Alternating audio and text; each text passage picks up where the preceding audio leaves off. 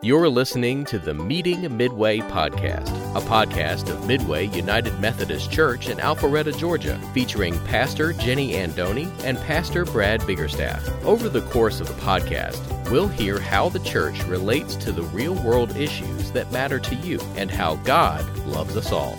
And now, let's meet Midway. I want to thank Michael for doing the children's sermon this morning. If you don't know, he's one of candidates for ministry out of Midway. And I'm Pastor Jenny. And this morning we continue our journey through the Gospel of Luke. Scripture lesson is found in Luke chapter 19, beginning with the first verse. And now, God's word to us this day. He entered Jericho and was passing through it. A man was there named Zacchaeus. He was a chief tax collector and was rich. He was trying to see who Jesus was, but on account of the crowd he could not because he was short in stature. So he ran ahead and climbed a sycamore tree to see him because he was going to pass that way. When Jesus came to the place, he looked up and said to him, "Zacchaeus, hurry and come down, for I must stay at your house today." So he hurried down and was happy to welcome him. All who saw it began to grumble and said, "He has gone to be the guest of one who is a sinner." Zacchaeus stood there and said to the Lord, "Look, half my possessions, Lord, I will give to the poor, and if I have defrauded anyone of anything, I will pay back 4 times as much." Then Jesus said to him, "Today salvation has come to this house, because he too is a son of Abraham. For the Son of Man came to seek out and to save the lost." The word of God for the people of God. Thanks be to God. Accept that you are accepted. It's a simple yet profound statement made by the theologian Paul Tillich.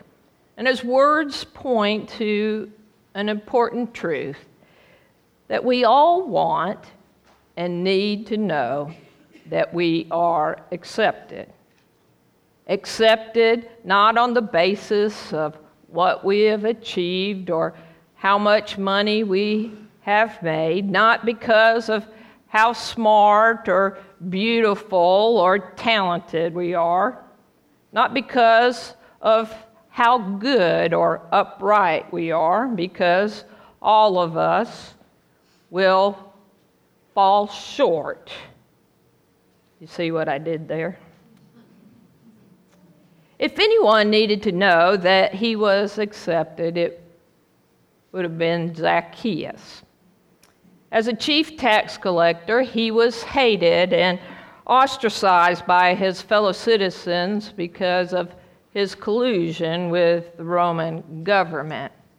He extorted as much as possible from his neighbors for his own personal gain, which is not exactly, the best way to make friends and influence people.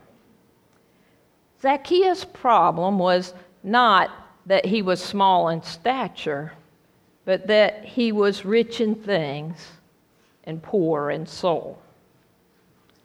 Hearing that Jesus was passing through town, Zacchaeus wanted to catch a glimpse of this holy man, see what all the fuss was about. Like a child at a parade, though, he couldn't see above the crowd in front of him, so he ran ahead, and putting all dignity aside, he climbed up into a sycamore tree so that he could catch a bird's eye view of Jesus. As Michael mentioned, we all like to climb trees as children, right? But when was the last time you saw a grown man climb a tree, unless it was for work or to rescue a cat? When I was running the Peachtree Road Race as a teenager, the last time I ran the Peachtree Road Race. I was passing by a big crowd on the corner of Colony Square, and there I saw my father, not on the edge of the street with the crowd, mind you, but up in a tree where he could see me and get a good picture.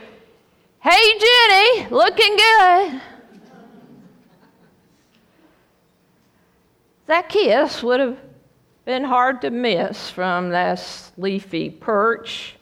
It's no surprise that Jesus sees him, but what is surprising is that he calls him by name. "Hey, Zacchaeus, hurry and come down. I'm going to your house today." Surely little Zach was dumbfounded. "You talking to me, Jesus? You must have me confused with someone else. We've never even met." Zacchaeus wasn't used to being seen, at least being seen as a person and not a parasite. But to Jesus, Zacchaeus wasn't a turncoat or a religious outcast. No, he was a unique, one-of-a-kind child of God, a man with a name that means pure, the irony of which I'm sure was not lost on Luke, given that Zacchaeus was anything but pure. And yet Jesus calls him by name. This was different than the way Zacchaeus was used to being treated by his holier-than-thou neighbors, myth that Jesus would dine, with such a low life. They demonized Zacchaeus, attaching labels to him like sinner and chief tax collector. Not even just tax collector, but the chief one. Oh, they demonized him much as we dehumanize people by labeling them on the basis of any number of categories, such as politics, race, socioeconomic level, addiction, you name it. But Jesus sees Zacchaeus. He sees him not only for who he is, but also for who he can be. Taken aback at being summoned by Jesus, I imagine that Zacchaeus more or less fell out of that tree to take Jesus up on his proposal. Despite the lack of a formal invitation, Zacchaeus was more than happy to welcome Jesus into his home. And why wouldn't he be? After all, no one ever came knocking on Zacchaeus' door. If he did throw a party, everyone would come up with an excuse as to why they couldn't come. "Sorry, I've got a previous engagement." I know y'all have never used that one. "Don't have anybody to watch the kids." "Wife's not feeling too well. Got to work late." They all rejected him. After all, who likes somebody who only shows up at the door with their hand out, working for collections, with the power of the government behind them? And yet Jesus is eager to break bread with Zacchaeus, an act of ultimate acceptance in that culture. As a woman, I can't help but wonder what Zacchaeus' wife had to say when he showed up at the door with Jesus in tow. I can just hear the exasperation as she whispered, "What, you couldn't call ahead to let me know you were bringing a guest? Look Look at this mess. There was no advance notice given, no time to properly prepare, no chance to hide all the clutter in the closets or vacuum up the dog hair. Was there even enough food in the refrigerator for our meal? I mean, it's not like they could run down to Publix in that day and pick up a frozen Stouffer's lasagna to throw in the microwave. Have you ever had someone invite themselves over to your house for dinner? We consider it bad manners, poor upbringing. And yet, this is the kind of reverse hospitality Jesus practices with this little social outcast. It wasn't a matter of Zacchaeus being ready for Jesus. On the contrary, I think it's just like Jesus to show up at our door when we don't have our act together, when our household is in a total disarray. I asked David Yoler, who's a member of the church, to go over to our house this week and do some work. And I was here at church, so I gave him the code to the garage to get in. And I told him, no judgment. The house is still a mess from when we moved a year ago.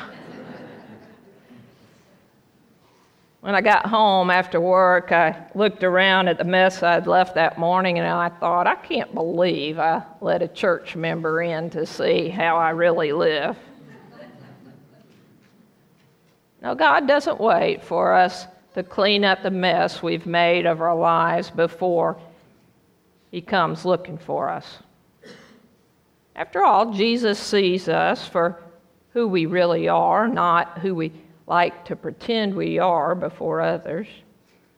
He knows us so well that He can even number the hairs on our heads and knows the sins that we have committed. And yet, He still wants to be with us. Our preference would be to put God off until, we've cleaned up the mess we've made out of our lives. Kick the habit, overcome the bad behavior, made restitution to all those people that we have hurt. But God wants to be with us, warts and all.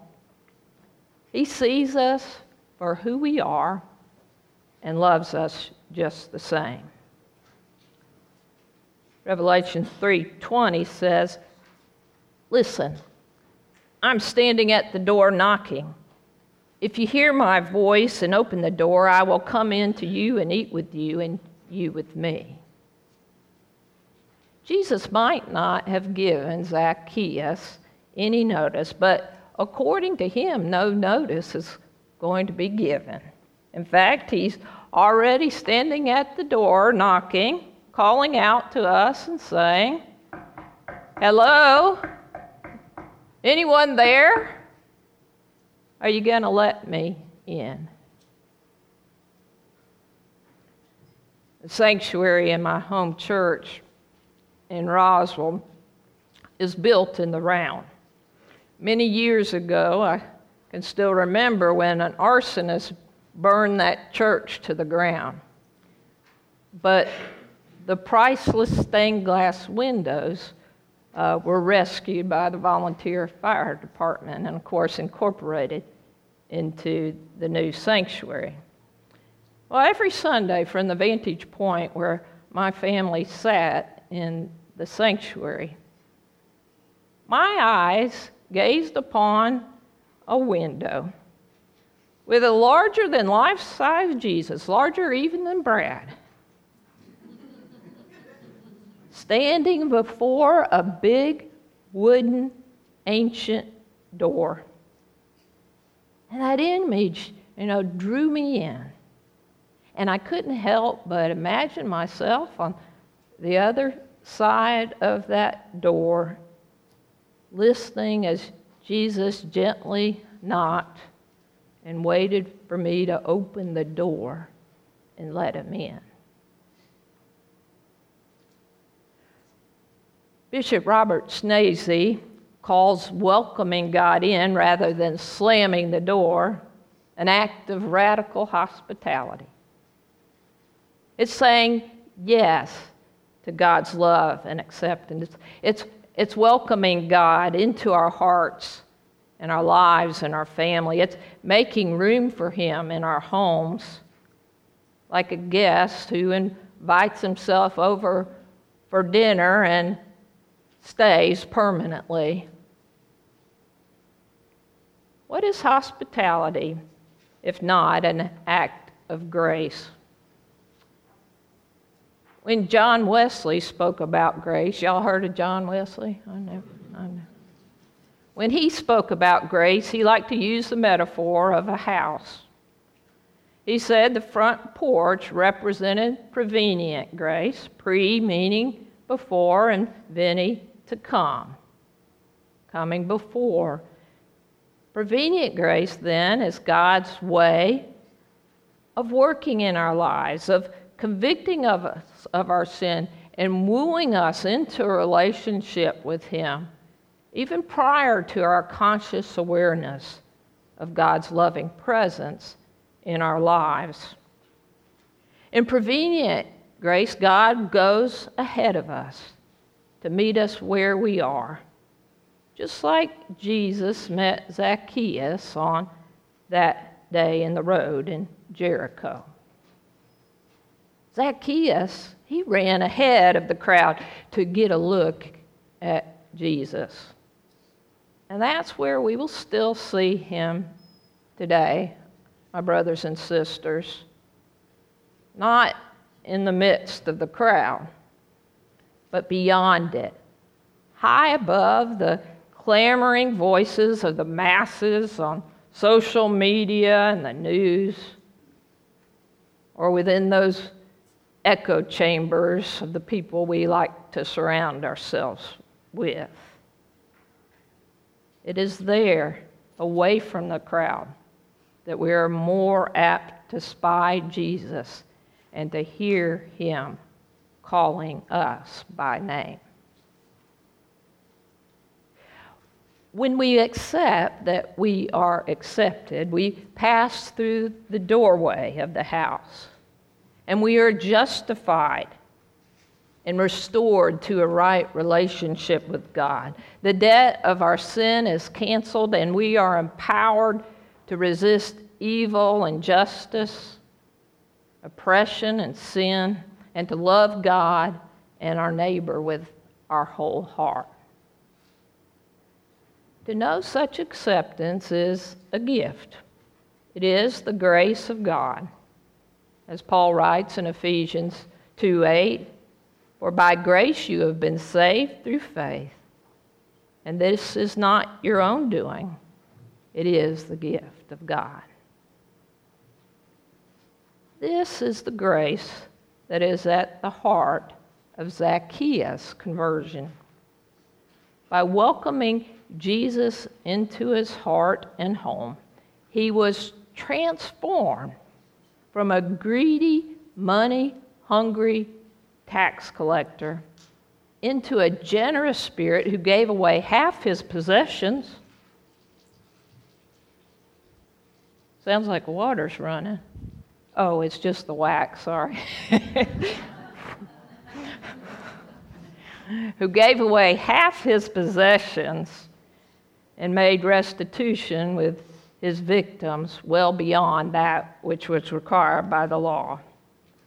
Jesus declares, "Today salvation has come to this house, for he too is a son of Abraham."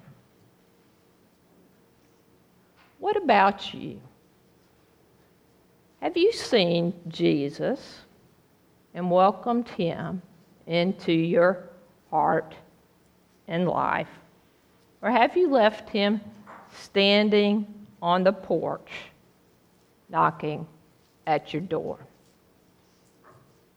If you've never opened the door to him, or along the way you've forgotten to seek His face. Maybe it's time to get out ahead of the crowd, far enough in front and high enough above it to see Jesus. He wants to come and sit and talk and eat and stay with you on a permanent basis. And all you have to do is accept that you are accepted, which may be the hardest thing of all to do. If you were told that you weren't by the words or actions of a parent or a spouse or a peer, all those voices in the crowd that told you that you would never be good enough.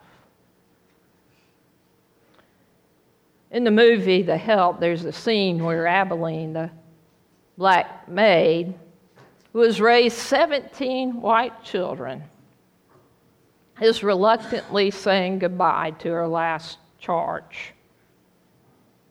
May Mobley was an ordinary little girl who was rejected, ignored, and abused by her mother for her ordinariness. But to Abilene, May Mobley was special. She loved that little girl like she was her very own. And she tried to compensate for the lack of maternal love in her life by always affirming her and by loving her fiercely. As Abilene held May Mobley for the very last time, she looked into her eyes and told her to always remember the affirmation that she had taught her. And she asked her to repeat it. And May Mobley said, "I is kind, I is smart, I is important. You are loved, you are loved, you are loved.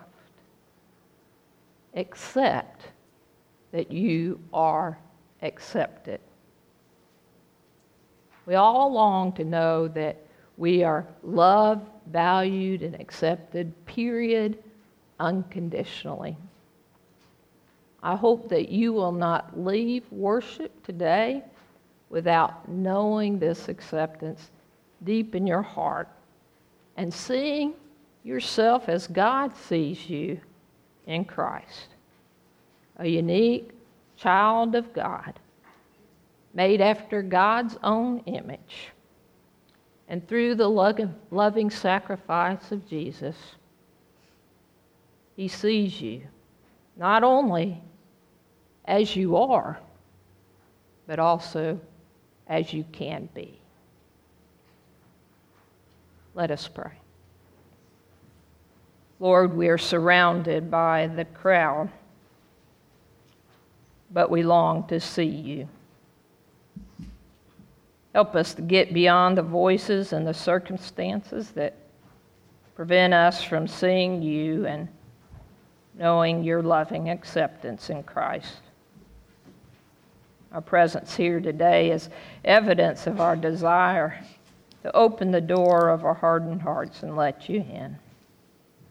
May we see you, Jesus, face to face, and know your loving acceptance so that we might be the people that you have created and called us to be. For it's in Christ's name we pray. Amen. You've been listening to the Meeting Midway podcast from Midway United Methodist Church. The doors to our community are open to all, and we invite guests to join us at our services on Sunday. We have a traditional worship service at 8:30 a.m. in our historic chapel, an acoustic worship service at 9:45 a.m. in our historic chapel, and a contemporary service at 11 a.m. in our modern sanctuary. For more information, check us out online at midwayumc.org. Thank you for listening, and we'll see you soon.